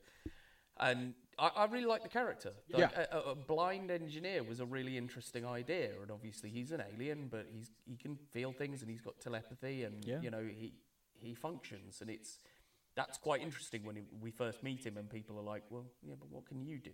Because you can't see anything. How are you? It's just, I love anybody who is just curt and just abrasive to people. It just reminds me of me. People probably would say that if they listen to this at work. They'd probably say, yeah, that's agreement. But yeah, so I love that kind of abrasiveness, but at the same time, no, I'm not going to say I've got a heart because that's questionable. But he has one of the biggest hearts in the entire fucking crew. Absolutely. His conversations with Uhura, earlier in the season, where she's rotating around through engineering. There's that episode where he hurts his hands, and she has to do it for him. And of course, he can't see what she can see, and it's the way they have to work together to get it done. And he is one of those people who's a bit like, well, what help are you going to be? Yeah. And she proves herself to him, and again, it's part of her arc as well. Then that builds that confidence more, because it's like, you doubted me, and I proved you wrong. And again, because it's Star Trek, the character turns around at the end and goes, you know what? I doubted you, and I was fucking wrong. Mm-hmm. Fair play. Yeah. You know, and you get that, and that's nice that you bring that back round, because then the character can go, hey, I've succeeded, boom, on to my next challenge. Yeah. And that's what she's doing in this series, is moving from challenge to challenge, trying to see and decide where she wants to go. I mean, again, if you look back at the whole series, it really is Uhura's journey, really is. Yeah, first year, it's like, your first year on the Enterprise. It's sort of, she is us.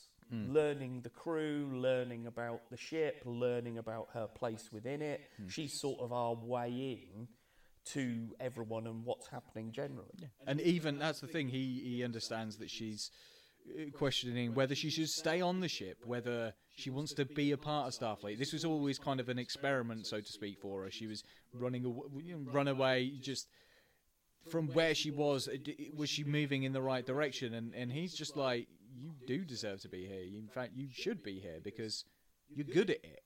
Like, and that's one of the things that he's, his death speech is basically saying how much he's actually enjoyed things. And shit that she deserves. She should stay in Starfleet. Yeah. And it is that thing of, again, they didn't go down the trope of, this is somebody who they're going to have to deal with, and we're going to put him in stasis or something like that. He was just like, no, I've got to sacrifice myself. Yeah, but again, it wasn't it wasn't a dramatic, heroic sacrifice, because he didn't die in battle or anything.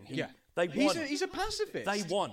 He's a fucking pacifist. He genuinely doesn't want to go out and assault or and hurt anybody. That's the worst thing about it, because they win the episode, they get rid of the Gorn. Yeah. But he gets infected. Yeah. And so he's going to die, or he's going to let a Gorn loose on the ship. And his rationale behind that is that if he does that, that is going against his very nature of pacifism. If I let myself get taken over by it, if I basically allow this thing to kill me, it's going to come and kill you. I can't allow that. So I'm going to sacrifice. And it is heart-wrenching, because I'd read a comment after this episode aired, and it was genuine, because I was just like, I feel like that's actually a correct assessment. I fear that the writers of this show are going to regret that decision massively, because he's such a rich, great character. They could have done a lot more with. Give him one more season, and then they could have had this situation. But I also understand the impact of emphasizing how serious the Gorn are, because they have essentially become the Borg or the fucking Dominion for this series. That they are the big bad. Yeah. They're the guys. And again, they're doing a great job to make them look fucking terrifying. Yes, because because again, Christina Chong playing Lan Noonien Singh, who was kidnapped by the Gorn, or a colony ship was taken over by the Gorn, and she escaped them. Her acting is so good that you buy the stories when she's telling you the backstory of how horrible it was, and watching these people die and what happened to them and blah blah. You buy it, and they seem she's fucking freaking terrifying. Out at the survivors of this one, because she's like, the fuck, like, these survivors. She knows she's dubious as to that they're not infected, whatever. She fucking knows there's an infection there. And then when it happens, she's like, the fuck? Yep. She's just furious because she knows this is going on. And yeah, it's really hard for her to escape that. So again, it's a heart-wrenching thing at the end, because we lose a really good member of the crew. It's another one of these things that brings this crew closer together, though, because it always is with the bloody senior, officers. It's one of the funny things. So I didn't mention, I have been watching Lower Decks recently. As an aside, it is a very, very refreshing look at how Trek is, because they take the piss out of the fact that the senior officers die and come back to life. Nobody explains it. And they talk about these kind of things, and I did laugh because I was like, you know what, shit, yeah, because people die and stuff, and it just like, you know, yeah, it's sometimes a bit miserable. Where, yeah, so that was a funny thing. So we go into this one now. Before So, yeah, the last episode is... before we touch on the last episode, have you seen the corresponding original series episode? I have not seen okay. the actual episode. I have. But I have. I have watched, after watching this episode, Yeah. I learned that it was, like, sections of it are taken literally verbatim Yes, from they are. an original series episode. So I have watched a sort of YouTube breakdown comparison type thing. that's So yes, interesting. I'm aware of what they've done. Yeah, okay, that's fine. Because I know I'd spoken to our good friend Baggy, and he thought, he thought he'd seen it, he couldn't remember, and I was like, no, I 100% remember this episode, because as soon as it started, and as soon as certain events happened, I was like, oh my god, I know exactly how this is going to go down. Yeah. So that's cool. So yeah, this one starts by Pike being visited by his future self. Well, doesn't it? it's as a that's what result sets it of up. so yeah, it's as we said right at the start. Pike is now aware of his inevitable fate, that he's going to become a vegetable in a bloody box, basically, and he realizes at the start of the episode that he has just been introduced to the father of one of the kids who's going to die when this accident happens. So he decides, maybe I can change fate, maybe I can change destiny, and so begins to write a letter to this kid, which then means that his future self appears and says, you can't write that letter, you have to accept your fate, is essentially the message that he gets. I'll let you take on from there, because like I say, I've seen the episode, so my perspective of it is very different, for both sides. So yeah, he decides, he sits down to write the letter, doesn't he? And then he's visited by future Pike using a time crystal. Yes, which we've established in Discovery. So he comes to him and basically says, you can't do this. But then we get he basically puts him into the world as it would be if Pike doesn't do what he should do, if he doesn't die or, get injured in the way that he does. This is where the world's going, and it's worse than you might think. Mm-hmm. And it's difficult to see why to start with. Yeah. Particularly for him, because he's alive, so that would be good. But obviously, as it goes on, he learns more and more about what's missing. Because La'an goes on a sabbatical at the end of the 9th episode, I think, doesn't she, to sort of rehome the last survivor the child or something. of the Gorn attack, So she's not there on the ship. Yeah. Una, number 1, has gone. She's not there either, because she's been locked away because she's a genetically modified person. Kirk obviously should be captaining a ship at this stage, so we run into Kirk and the Farragut, and I don't think it's Kirk, but I don't dislike his performance particularly. I don't dislike it because it's not Kirk.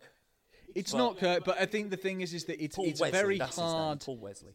Yeah, it is very hard when you step into that role where you've had Shatner do it for X amount of fucking years, and then, Chris Pine comes along, and you're like, oh man, it's one of the Chris's. Like, shit, I've got to go up again.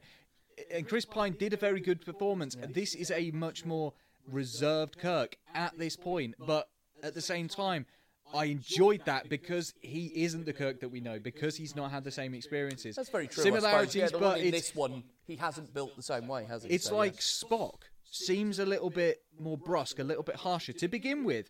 When Pike and he sit down and have that conversation, and Pike's like, "I'm from the past. This is me looking at the future." Spock suddenly kind of then reverts back to, "Oh, okay." Like he seems a little bit brusque to begin with. That may have just been me, but he did seem a little bit harder as a person because of the experiences. Yeah. Kirk is not that person. We still see the same brashness and the same get up and go attitude, which, by the end of this episode, you understand why that was needed in the way that it was. But yeah. Yeah, it's a very interesting episode because obviously what it's doing is telling the story. Like you say, this is an original series episode, essentially, that Kirk is in command of. And what we're seeing is the version of those events play out if Pike wasn't taken out of his position at the time he was. So he is still in command of the Enterprise at this stage. And like you say, as it goes on, it's weird because you think, well, yeah, Pike's doing the right thing. Pike's doing the right thing. He's being the pacifist. He's trying to talk to them. He's blah, blah, blah. He's blah, blah, blah. And like you say, Kirk is like, oh, no, let's go and chase him down and shoot him and blah.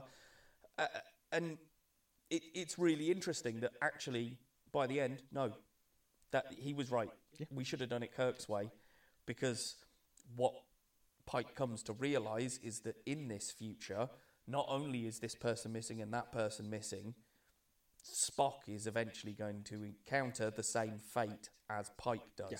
So instead of Pike going through that, he's choosing to let Spock go through that. And it seems to be, in all eventualities, at some point, it's going to end up being Spock. Exactly. So... And that's what he can't. That's what it makes his mind up. He's like, no, I cannot...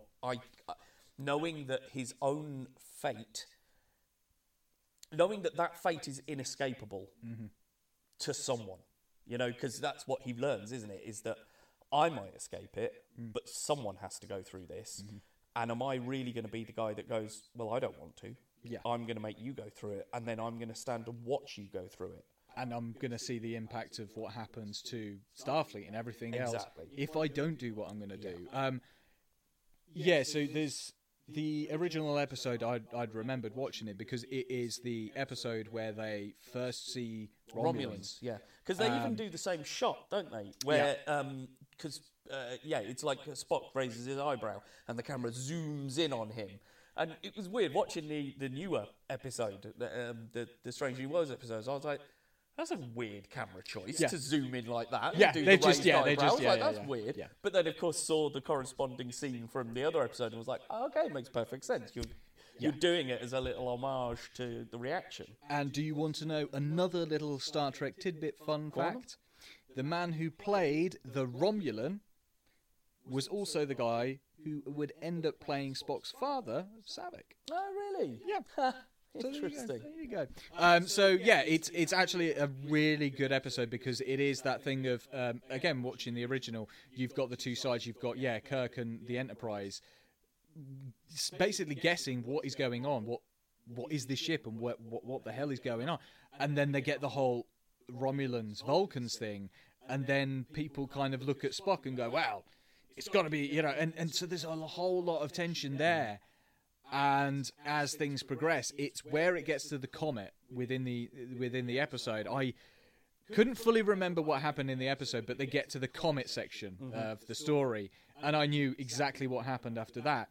And it's that thing of there's the discussion on the ship, and some people are disagreeing with Kirk over whether they should destroy the ship or whether they should let it go. And eventually, he's like, "They've attacked us." We don't know who they are, but they have attacked us. If we don't attack them back, we are showing weakness. So they decide to attack. And we know the outcome of that. The Romulan commander gets in contact with Kirk and says almost verbatim what he says to Pike. In another universe, I might have considered you friend. And he says the very same thing to Kirk as he did to Pike, because there's still these guys out in space doing shit that other people can't. They're in command of a ship that other people aren't. So when you see the difference, it kind of hits home. In the real version, they destroy the Romulan ship, and supposedly the Romulans decide, fuck it, we're not taking a risk because they will attack us. Whereas in the Pike version, they don't attack. Pike goes for peace and neutrality, and it comes back to bite him in the ass, and the Romulans attack them. I mean, it's that thing of, they're like, the war is still continuing. I'm not sure whether that would have been the case. I think they probably would have been wiped out by then, but that's an aside, because they're already going to face tough competition from the Romulans. The Klingons aren't really going to be there. You know, the Federation would be wiped out. Yeah. But yeah, we get to the end of this episode. We've got to the end of this first series, which began with Pike composing himself to the fact that I have an inevitable death, which is not going to be nice. It's going to be a horrible death. Well, not even a death, sorry. It's going to be a horrible life after this fact. I have to console myself with the fact that I can either try and change it or I've got to embrace it. And every year, every day, until that day, I'm going to be the best version of myself I can be. And that's very much, I think, where we get Pike at the end of this series. Said about Spock, again, right at the beginning, why is there a closeness in the relationship between these two that goes to the point where Spock will, basically go against orders in the original series to help his original captain out? Why would he do that? And the end of this series, we suddenly get him realising, if Pike doesn't do what he's going to do, I'm going to die. He's saving my life. I owe him my life now. Absolutely. So it's, full circle very much with the series. And just to kind of leave us on a cliffhanger of where we're going to go with this, number one gets arrested for being genetic... By bloody... Pike's bloody girlfriend. And you're like, the episode starts with him making her food, doesn't it? Yeah. The morning after. Yeah. I've just found the actress's name for Angel. It's Jessie James Keitel. Don't know whether she's any relation. But the reason is because the character's actually called Dr. Aspen to start with. So on IMDb, she's listed as Dr. Aspen. Okay. And then when we learn who she really is, she's Angel. But yeah, just my notes here have her listed as Angel. So that's how I like I say, as we've said, I mean, there's always characters, there's always actors within any series that kind of just there's something special about them. Yeah, and she just, for that episode, I was like, you've got very unique look, very unique style. Absolutely. She's just one of those, and you read the blog there, I'm like, I kind of see that goes hand in hand with the kind of person that she is. I mean, I'm really looking forward to seeing where they're going to go with this, because... I mean, we've had our little teases, haven't we? Because we got rid of Hemmer. So there was a scene in the 10th episode where someone was in a Jeffries tube and you could hear a Scottish voice down... Hello, you doing, lad? I said Scottish, but fair enough. You could hear that down... It's my attempt. That's fine. Mine wouldn't be much better, that's why I'm not even going for it. The only thing I could ever say was, you wee bastard! There's nothing wrong with the bloody thing. That was... There you go. An actual Scottish. So it looks like we're going to introduce... Scotty, maybe that's why we've got rid of Hemmer. Like you say, I'd have maybe kept Hemmer going for another season or so. And then I do feel... started to move that way. It's like, but at the same time, with the actor, you never know with an actor, they turn around and go, we want you to have this role. And he's like, cool. And then he gets like 4 episodes, he's like, guys, this is a lot of fucking makeup. Yeah, I can't Too much for me. Too much for me. You don't know. At the same time, this is also Trek. He could be dead now and he could be back next series. Yeah, very true, very true. And my only other criticism, I think, is I was upset that they finished Mbenga's daughter arc within that first season. I thought that might... I don't know whether it would have been better or worse for it. I'm not saying that. Yeah, no. It did finish, and I was like, oh, okay, we're done with that. Oh, okay. I did wonder about that, but at the same time, I'm like... when I watched it, I was like, fucking hell, they've addressed this. They haven't just put pause and then gone... We don't actually know how to save her. Yeah. We're going to just keep stretching it out until I can see that miracle would have cure been a bad happens. idea. Yeah. And addressing it. Because there's only 2 ways to go. She's either going to get cured or she's not. And like I say, if I get an episode in the 2nd season or 3rd season where he's just like, where you going? Oh, I'm going to take a trip to go and see my daughter. Have fun. And he gets in a shuttlecraft and just goes there and then... I don't care. Just having that would be interesting. Again, we also haven't discussed what happened with Mbenga's wife and the kid's mum. Yeah. Where that relationship... So there's still questions about that character. And I think it's the same very much across the board. I like all of these characters. I actually like the characters. Yeah, I do. Can't always say that watching series these days. It is very hard. It's why I gave up on shows like The Walking Dead and shit. Like, I just got to the point I didn't like the characters. I don't want to watch it. Everyone was an arsehole by the end. Yeah, and that's the problem. I can't stand a show where it's like that. Anti-heroes work to a degree, but it's one of my issues with a lot of this sort of Disney trend of let's give the villain a film And it's like, right, but they're villains, so they should be villains. Mm-hmm. But, of course, a villain doesn't carry a film because you don't like a villain. Yeah. So you have to make them relatable. You have to give them... You know, it's that thing of we went through a period where everything was a 2D villain, and now everything has to be a three-dimensional, fully fleshed-out villain. And part of me is still like, no, well, could we not just have the black and white Yeah, can we villain not just have a sometimes? thing where a guy is just born pure fucking evil? Exactly. Pure fucking evil. Like, it is the funny thing of, having watched some of the Marvel bits as of late, and again, okay, Gore the God Butcher's story within that is, okay, I can understand, and yes, even when you're reading the comic book, you can see the, relation to the story, and you can see his you understand, two gods come crashing down who haven't helped his people, yet they're screaming out for help from him. He's like, fuck off, I'm going to kill you. That's fine, I get that. By the end of the comic run, he is the god of butchers. He's not the butcher god, he's the god of butchers. He's become a god himself. He's become the very thing that he hated to begin with. That is where the difference in that story to the one that we got presented in the film was. Well, yeah, because that was very much the other type of Marvel villain, which is right sensibilities, wrong way of pulling it off. Like Killmonger. Yeah. Killmonger wasn't wrong in what he was doing. No. But there's that point in the film where he goes full heel, and you're like, right, now I can't back what you're doing because you're going about it in the wrong way. Whereas the thing is with... sorry, we keep going back to Thor, ladies and gentlemen. But like Ragnarok, where we're talking about Hela, we never saw any fucking motivation for it. Why are you the deranged lunatic that you are? Yeah. She's just like, oh, I'm sorry, me and Dad had a falling out. Doesn't work. You're not giving me any basis for what the fuck your motivation of destroying the entire... Thanos was right. Like, wipe out half the world. I mean, shit. Look at the by was it November of this year? There'll be over 8 billion people on this planet. Thanos was right. Snap your fingers and cut them in half. Fucking hell, our planet is gonna die because that is way too many people to populate it. Although weirdly, it actually reckons the projections show that we're going to get to around 11 billion, and then it's going to tail off.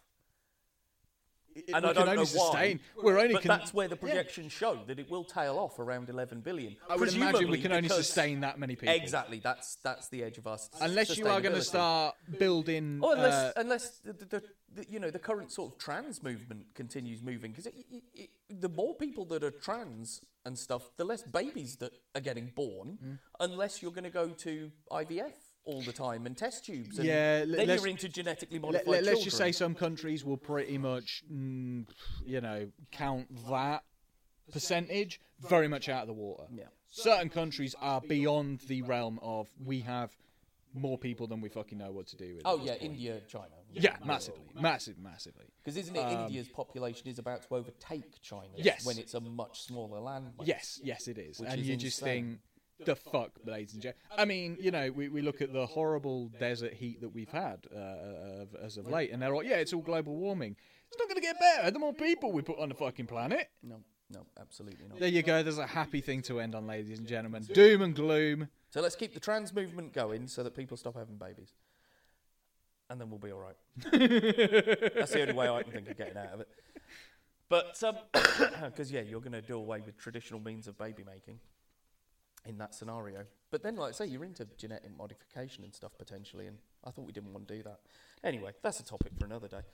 That's actually a topic for an entirely different podcast, but... Yeah, I mean, if you're going to, give me an immortal body and it's going to retain all my memories forever, I'll consider that, but otherwise, just let me die. Yeah, that's it. So, I think we'll leave it there. Yes, great series. If you are any sort of Star Trek fan or have ever considered yourself to be any sort of Star Trek fan of any of the series that they've done, please, apart from maybe Discovery. If you're a fan of Discovery, don't watch this. But if you're I think you mean Picard. Because this is essentially a sequel to Discovery. It is a spin-off from Discovery. I just think if you like the way Discovery works as a series, this may not gel for you because it's totally different. It is, but I also think that if you enjoy your Strange New Worlds, you may not necessarily like your Discovery because of the way that it. So I think that it I agree. Put it this way: if you If like you've Trek, let's go back to what I was going to say then. Yeah. If you've ever been a fan of any Trek, Yeah. give this a shot massively. because it is the most Trek I've seen since the end of Voyager.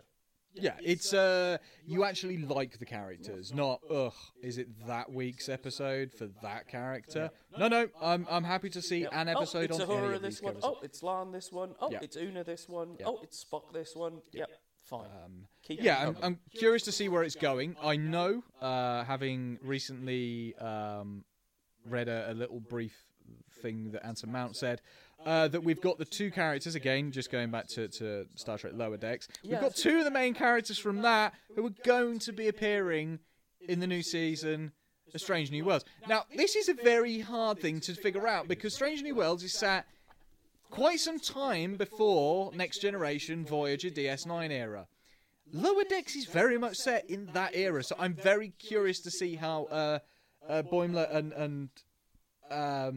and that could. I'm really confused as to how to see it. But yeah, we're going to get Jack Quaid, who obviously is Huey in The Boys. Oh right, okay.